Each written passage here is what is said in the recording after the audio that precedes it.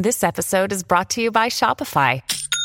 Forget the frustration of picking commerce platforms when you switch your business to Shopify, the global commerce platform that supercharges your selling wherever you sell. With Shopify, you'll harness the same intuitive features, trusted apps, and powerful analytics used by the world's leading brands. Sign up today for your $1 per month trial period at shopify.com/tech, all lowercase. That's shopify.com/tech.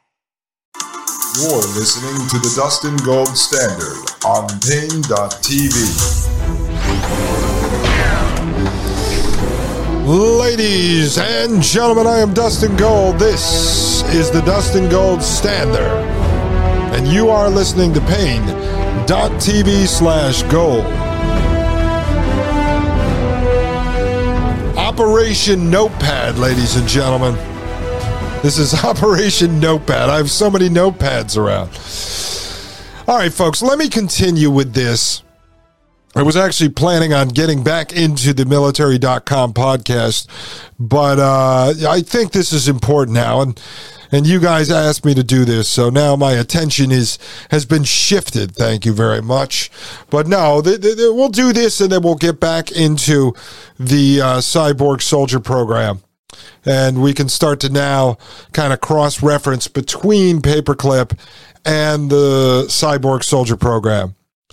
But where we left off, folks, was the government's willingness to neglect the demands of justice to satisfy the needs of security. So throw all the morals and ethics out the window. We need more security. We're going to take these monsters and their monster technology, and we're going to merge with it. All right? If we weren't that before this even started.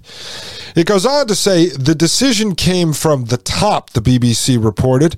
Records show Hoover, folks. J. Edgar Hoover, the cross-dressing FBI director, ladies and gentlemen, he signed off on the use of ex-Nazis and paid little attention to past crimes. So this is the government, this is the state making the decision to now merge with the guys that we supposedly just beat in this war that we propagandized the whole country into getting into, to fight these bad guys, destroy the Nazis, and now we'll hire them. We'll merge with them. Because, the next boogeyman is behind the corner. We have to fight the Soviets, so now we're going to ally with the fascists.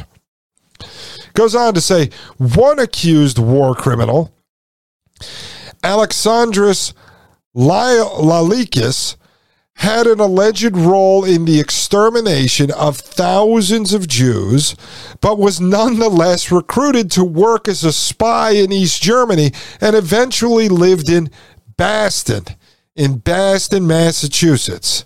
It goes on to say, quote, all of us were collaborators, end quote, with Nazis. Lalikis once said, quote, the whole nation, since it was acting according to Nazi laws, so I made mistakes, or let's say the crimes which I am accused of, end quote, right? So as he says, the whole nation was acting according to Nazi laws. Now, our whole nation is operating under, and has been, COVID Land, the high school theater production. So all of the doctors, all of the scientists, all of the engineers that help propagate that, all of the CEOs, all of the department managers, the store managers, etc., that help that, did they get off the hook because they were just following orders? If it turns out later that, I don't know, maybe a bunch of people end up, passing away because the jab and or the booster ended up, at the very least, just being an experimental drug that went bad.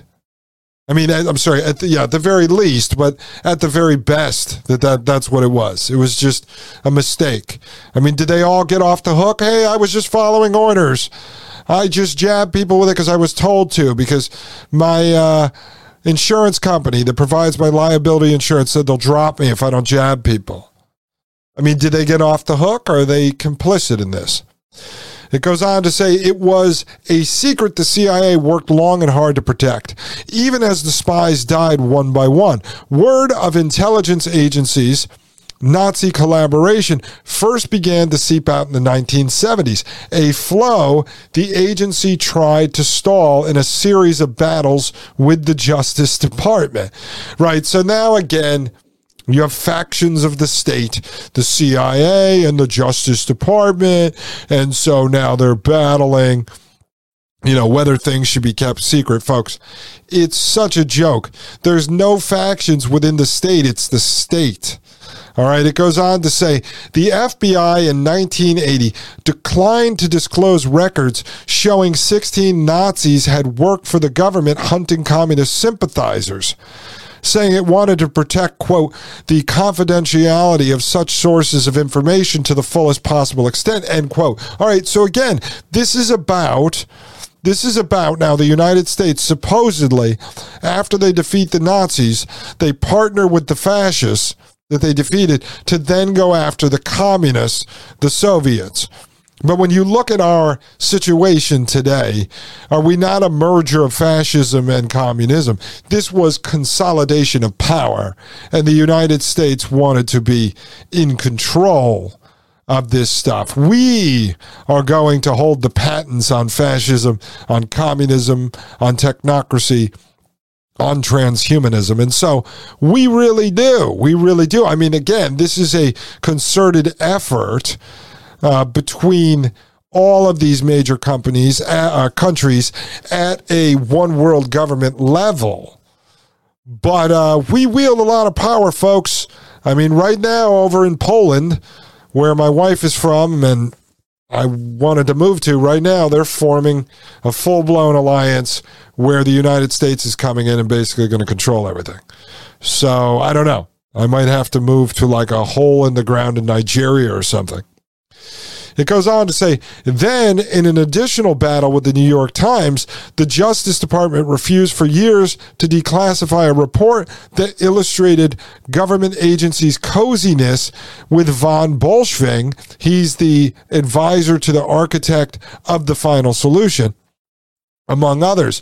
Only, quote, under the threat of a lawsuit, quote, did it do so. Okay, so now there's a threat of a lawsuit, as if the Justice Department is afraid of a lawsuit. So anyway, this becomes part of now the official narrative. It goes on to say, it's a period that few seem anxious to relive, one that caused great pain to American families who learned, often suddenly, that a relative had assisted in acts of genocide. Well, what happens here?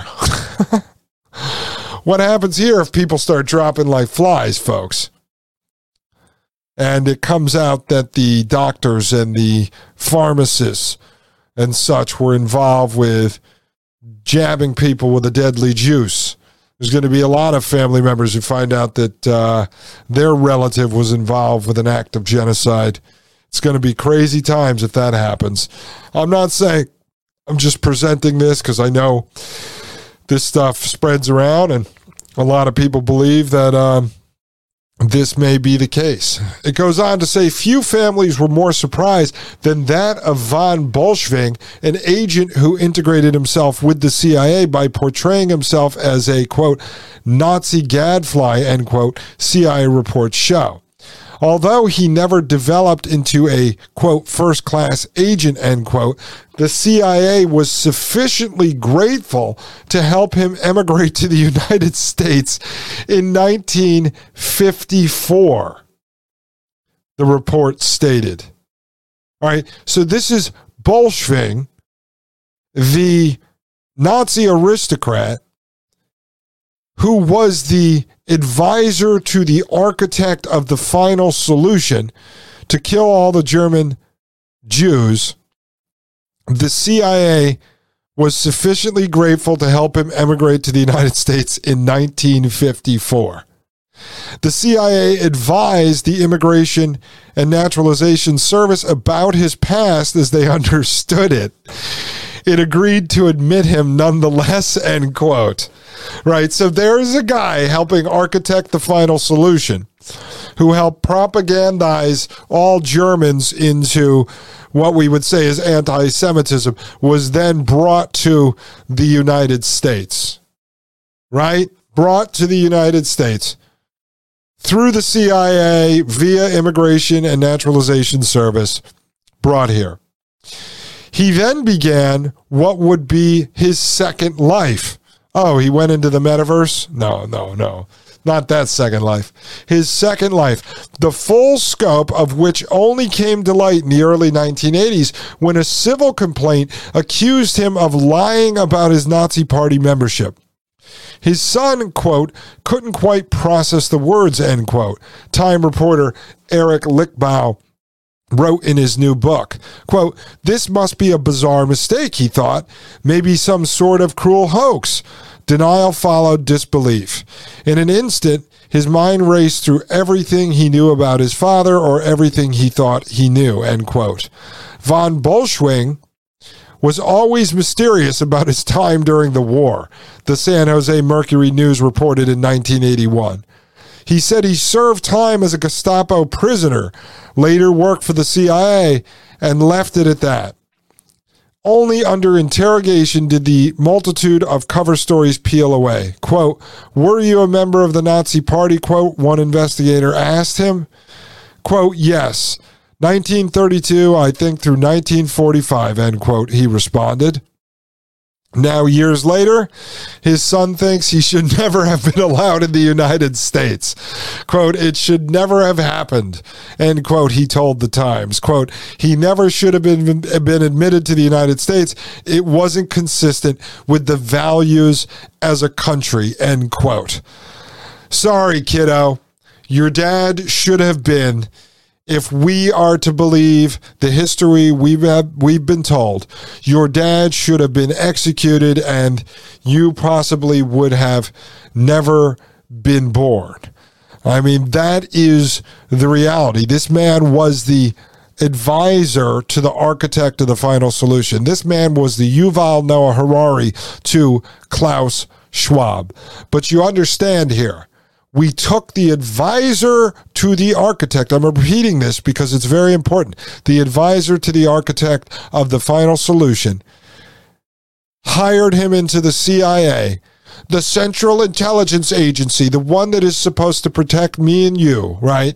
That's what we're led to believe. They run missions, intelligence missions, and pass intelligence to the military to protect us, to support and defend the Constitution of the United States from enemies, foreign and domestic, in secret missions to protect us. And they went and they hired the advisor to the architect of the final solution and then brought him into the United States, allowed him to have free reign, and then supposedly years later his son says, wait, my dad was a Nazi? He should have never been admitted into the United States. It was not consistent with the values as a country. I wonder what the son is doing now. Eventually we're going to delve into that. But ladies and gentlemen, do you see what the state has done? Are there any questions as to why the programs that I've covered here at the Dustin Gold Standard and other ones you may have researched on your own, is there any question why the United States has turned into a technocratic transhumanist regime? Because we brought these people here, and I'm not even blaming them. I am blaming J. Edgar Hoover, Allen Dulles, and our own government who allowed them to do this, ladies and gentlemen. Our government is 100% behind the development of what we see today, this transhumanist nightmare. All right, folks, when I get back, MK Ultra. This is Dustin Gold with the Dustin Gold Standard right here on Pain.tv/gold. You're listening to the Dustin Gold Standard on Pain.tv. Join the discussion at Pain.tv/gold. You're listening to the Dustin Gold Standard on Pain.tv.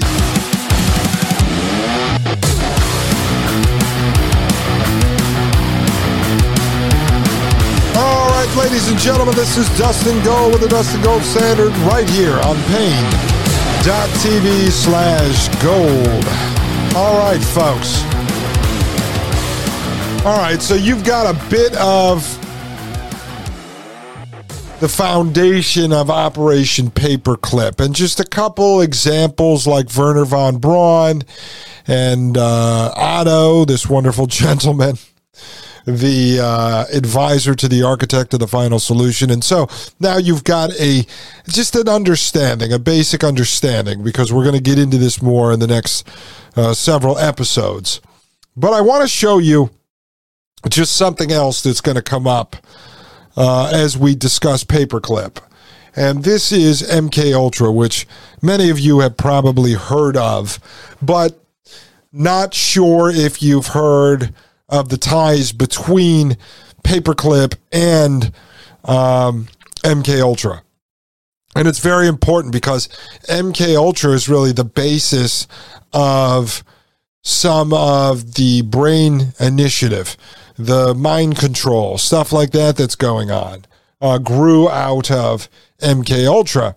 So let me just show you this here. Up on the screen, I have Haaretz.com. It's HAARETZ.com. And this is an article from February 2014. See, this cache of documents came out back in 2014, which is why we're seeing a lot of these articles from back in 2014. And so, like everything else, it was brought up and then forgotten about. You know, like Edward Snowden, love him, hate him. I have no idea if he was a spy or whatever his real purpose was, or he was just a whistleblower or whatever. But he said one of the things he feared the most was not being captured by the United States, which, if you were a spy whose job it was to release that information and help normalize it, then you'd have no reason to fear being captured in the first place. But it was that everyone was going to forget about everything he was telling us about the NSA programs that were going on, the spying that was going on, and so we forgot about it. And so the same thing here. All this information comes out in 2014 on Paperclip, and the public just accepted it. It became normalized. It became part of the lexicon, and so people were desensitized to it. So let me read you this one. Nazi scientists help United States test LSD, that's right, folks, psychedelics, on Soviet spies, new book shows. It says, U.S. recruited high-level Nazi scientists to fight the next war against the Soviet Union. And let me just give you just a little bit here. This is important, because it's the bridge from what we were just talking about, Paperclip, to MK Ultra. So it says here, Nazi scientists who produced chemical weapons for Adolf Hitler were hired by the United States to fight the Cold War and helped United States intelligence test LSD and other interrogation techniques on captured Soviet spies, according to a book by United States journalist Annie Jacobson, right? So we brought her up before. And so now what they're talking about here is that the scientists were then hired by the U.S. to help fight the Cold War against the Soviets. We already talked about that. And helped the CIA test LSD and other interrogation techniques on captured Soviet spies, folks. So it says, quote, under Operation Paperclip, which began in May of 1945, the scientists who helped the Third Reich wage war continued their weapons-related work for the United States government, developing rockets, chemical and biological weapons, aviation and space medicine for enhancing military pilot and astronaut performance, and many other armaments at a feverish and paranoid pace that seemed to define the Cold War, end quote. I thought it was just fighting over the, whatever, folks.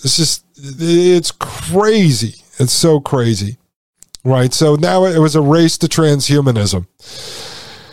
It goes on to say, Operation Paperclip was a post-war U.S. intelligence program that brought more than 1,600. Okay, so I said 1,500, now more than 1,600. I've seen both, but German scientists to America under secret military contracts. The 21 men examined in the book were dedicated Nazis, and 8 of them, including Walter Schreiber, the former Surgeon General of the Third Reich, who became the chief medical doctor of Camp King, a clandestine U.S. facility in the American zone of occupied Germany, worked side by side with Adolf Hitler. Heinrich Himmler or Hermann Göring during the war, Jacobson writes. 6 stood trial at Nuremberg.